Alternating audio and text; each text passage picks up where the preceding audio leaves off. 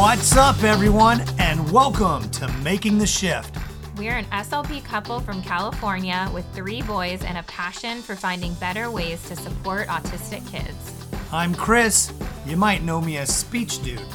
I'm a neurodivergent high school SLP and the creator of the dynamic assessment of social emotional learning, and I specialize in crafting neurodiversity affirming IEPs through my online course.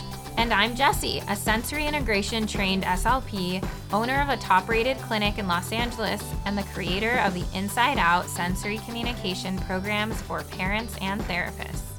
Join us weekly to learn neurodiversity affirming ways to support social emotional development and regulation in autistic kids. Are you ready to make the shift? Let's do it. Hello, everybody, and welcome to Making the Shift. This week's episode is Mythbusters. Thanks for tuning in live on Channel 7 here with your hostess with the mostest, Speech Dude, a.k.a. Chris Winger, and... his better half. I was going to say with that intro, it almost sounds like you're doing like Crime Busters. Is that a show? This is Crime Busters. A little, like... We're going to break down all the crimes that Jesse Ginsburg has done this past year. Anyway, as Chris said, today we are doing myth busting. So specifically autism myths. And this is something that it's funny that we even feel we have to talk about. But I just feel like the more like we post on social media and we hear from people or people are hearing from us the first time, we get so many of these questions and people really still just don't know. Well, here's the other thing too. Even if it's content that you might already know, you're going to hear it in a new way. The other thing is you might be able to say, hey, you know what? I heard an episode that had that discussion. Go check out Making the Shift with Jesse and Chris because they talked about that. They shared some information and resources. And so I do think that the more we can talk about things and the more we can spread awareness, the better off we all are. Absolutely. And sometimes I honestly forget that people don't live this life of they eat, sleep, and breathe like we do this content.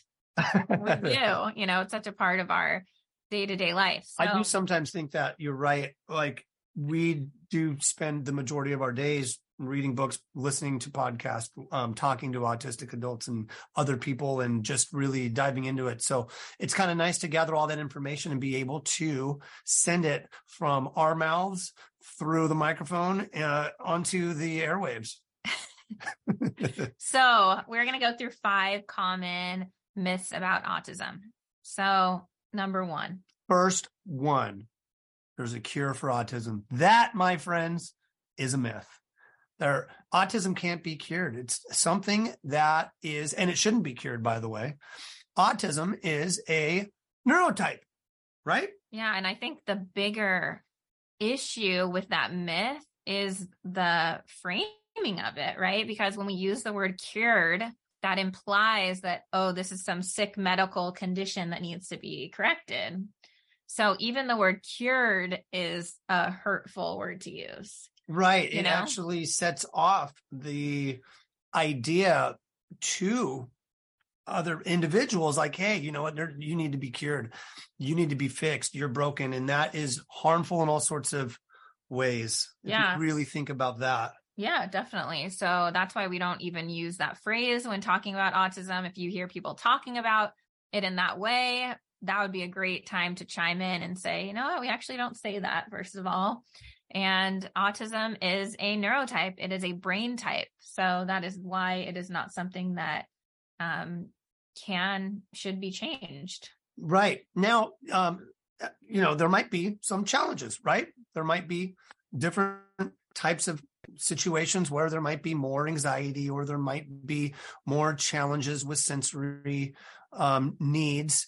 And non-autistic people also experience challenges as well. So it's not to discredit to say, hey, look, it's a different neurotype and we shouldn't be helping anybody. That's not what we're saying. We're just saying, hey, by actively saying that autism, there needs to be a cure, where government spending all sorts of funding on these things, it's just not helpful for anybody. It's actually the opposite of helpful. It's very harmful. Right. Meanwhile, acknowledging autism is a disability.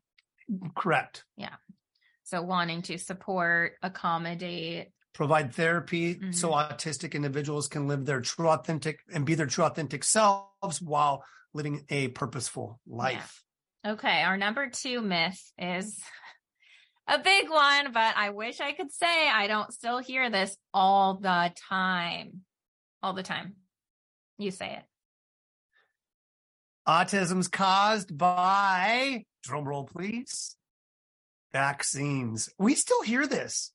All the time. All the time. Oh yeah. Autism's caused by vaccines. Really?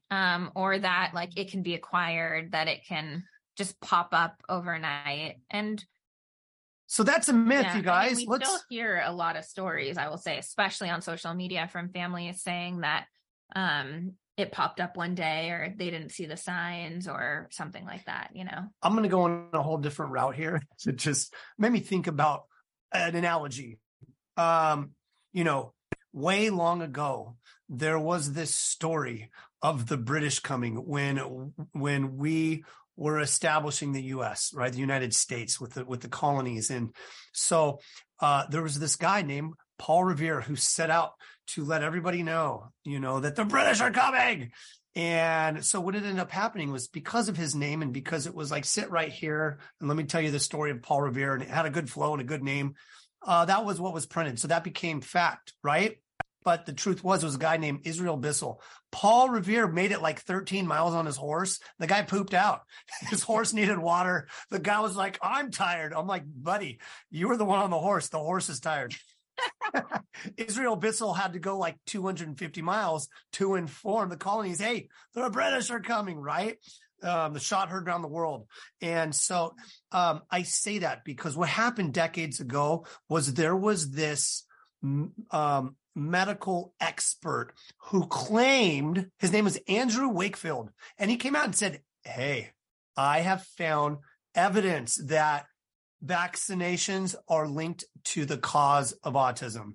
And it was printed just like Paul Revere's story, right? Just like Christopher Columbus's story going around the world. The reality was the globe was invented like thousands of years prior. So I share that with you because Andrew Wakefield, even though it was printed, the story became factual to people, and it was deemed, and they did tons of research to say, hey, look, this guy was full of crap.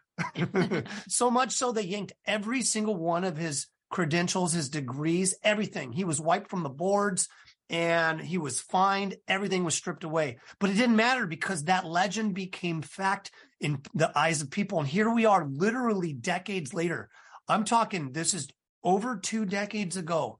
And yet this still resonates with some people. It's like, come on. That was like, guess what? We have the internet. We could find information out. We could talk to others. Yeah, but that's for better or for worse. You can find the answer to whatever you want on there. Yeah, but 20 years ago it was different, right? 20 years ago, we didn't have the information that was readily accessible. We didn't have people being able to connect and communicate like we do in 2023. And so it's one of those things where we take Andrew Wakefield and we flush him down the toilet. There we go. The dirty toilet. So with this false information. Autism is not something that can be acquired. It is something that kids are born with. It is their brain. And oh my gosh, pregnancy brain. I just had something on my mind. Well, while you think of that, I'm going to transition into 3 because you said kids aren't born with it. And we also want to say number 3. It's not just in boys. And we hear that myth quite often too. It's like, yeah, I think we are starting to hear a lot more of that myth being debunked, right? But it's definitely worth bringing up because every so often, I think that there's still this mindset that autism is aligned with only being in boys. Yeah.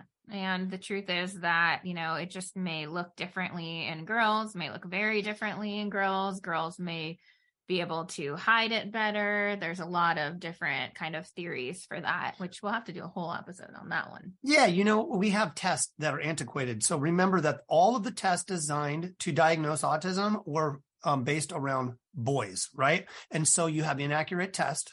You also have girls who are much better at masking, so they can hide their autistic characteristics and traits much better than boys can. And so when there maybe is some sign, well, first off, that means they go unnoticed, right?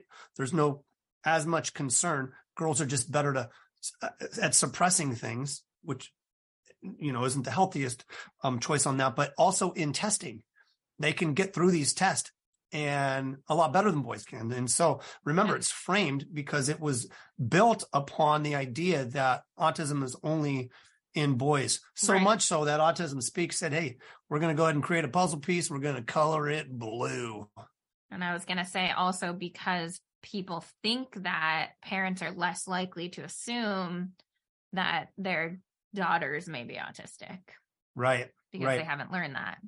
And here's what I'm finding that's still on the same topic, but digressing off the path just barely, which is that girls and boys, there's more of an understanding of what autism is, what the characteristics are versus years ago, right? And so we're seeing a lot more of an increase in rate of autism with boys and girls. And when that happens, because there's a genetic link, we're now seeing that there was a lost generation of autistic people who never got the diagnosis. And so we're hearing at large that once a child is being diagnosed with being autistic, the parent finds out about the genetic component, the genetic link, and goes, oh, you know what?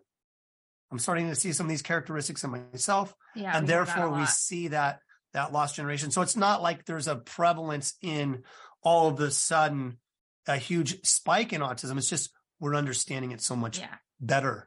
Yeah. And that's why I'm excited about these next two myths, because these are both myths that are super hurtful.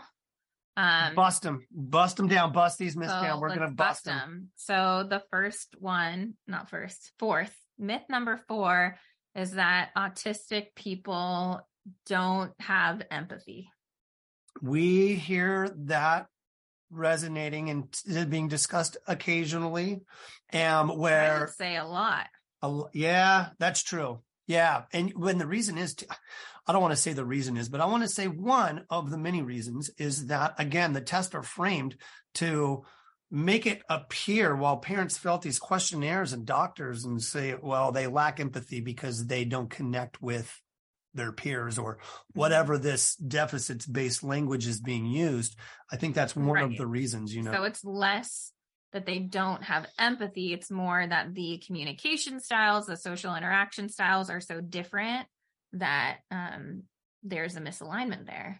But I have gone deep into the communities online, reading discussion boards on this topic, and in autistic communities where they're talking about, like, do you think this is you or not?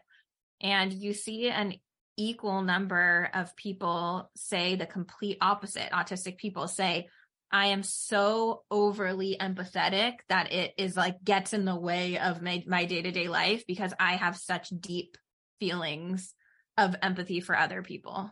Absolutely. There is a research study that was done called the double empathy problem, right? And I know the name of one of the individuals that had something to do with it. His last name's Milton. He's not part of Milton Bradley. He didn't create a monopoly. But this guy and a few other people, what they had found was that when non-autistic people are grouped with non-autistic people, they're able to understand each other's perspectives, communicate. And when autistic people were grouped with autistic people, the same thing happened. They understood each other. There's no breakdown in communication. But when they cross the two and they put autistic people with non-autistic people, that's where the communication breakdown and understanding really came from. So that's called the double empathy problem. We'll put that in the show notes. Right. So it's this whole idea of like we always talk about theory of mind. Well, can they put themselves in our shoes? But the question is, well, can we put ourselves in their shoes? Absolutely. This is a really important discussion too, when it comes to working with our clients, when it comes to working at the IEP, when a parent says, well, I just want to create goals so they can have friends, with the idea that, hey, taking an autistic child and pushing them into a group of neurotypicals will be the solution. And that's just not the case because of the double empathy problem. Not to say not to do that, but these are definitely discussions that should be had on what are the effective ways to build opportunities for natural conversations and for natural friendships. That's a really important thing. So again, number 4, debunking the myth that autistic people lack empathy. It's just not true. We're going to take that one and flush it down the toilet as well. And that leads straight to number 5, myth number 5, which is autistic people don't want friends. Why can't we be friends? Why can't we be friends? That is definitely a myth. And I can tell you firsthand experience in working with my students, that even when a student comes in, so I have a dynamic assessment that I use that has a friendship section, but even if the student says, I don't want any friends, and goes down that discussion, if I create an interest group, if I create an opportunity like after school video game club, where that student that had previously told me I don't want a friend, and then all of a sudden they have a connection with somebody who's on the same wavelength as them, that's somebody who shares the same characteristics, someone who shares the same commonalities and common bonds, there is a natural friendship that happens. And all of a sudden that light bulb clicks on. They're like, actually, you know what? I enjoy having somebody to be connected with. I think that the fear when they get to the high school level is that because of a variety of reasons, they get to the high school level and say, I don't want to be connected with anybody. Maybe because of there's not been some trauma in the past. Absolutely. So rejection, traumatic past, being taught, trained with treatment approaches that suppress their autistic characteristics and teach them that, hey, you can't be you. You've got to be someone different. You got to be neurotypical, or else you're not as a valid member of society. Those things are all harmful. But yeah, I'm telling you that is a myth. Autistic people want to be connected with others. Matter of fact, they thrive when they connect, especially within their community. But even when you have just an inclusion model where people are having the right supports and building those interest and common bonds to bring people together, it's a really helpful thing. And I think this myth is also, it's perpetuated by the fact that we don't always understand, like, maybe what they want their friendships to look like. And we did a whole episode on that. You can go back. It was in the very beginning, called Little Known Secrets About Autism and Friendships, where we talk about what an autistic person may want in a friend and how that might look different from what a neurotypical person may want in a friend. So I think us being able to better understand that is going to help us to support our kids in the friendships that they do want to have. Oh, absolutely. Yeah. That was a fun episode to do. So hopefully these 5 myths that we just are flushing down the toilet. So to give you some of that language, so if it is ever brought up, you now have the knowledge, you know how to direct people over to this episode. So that way it can be beneficial for everybody. We can spread the love. So, yeah. Yeah. I was just going to say, all right. That is what we have for you for this episode. Until next time, my friends, be cool and be legendary. Bye. Bye. If you enjoyed today's episode, hit subscribe, write a review, or share it with a friend. Thanks for tuning in. We'll catch you next time.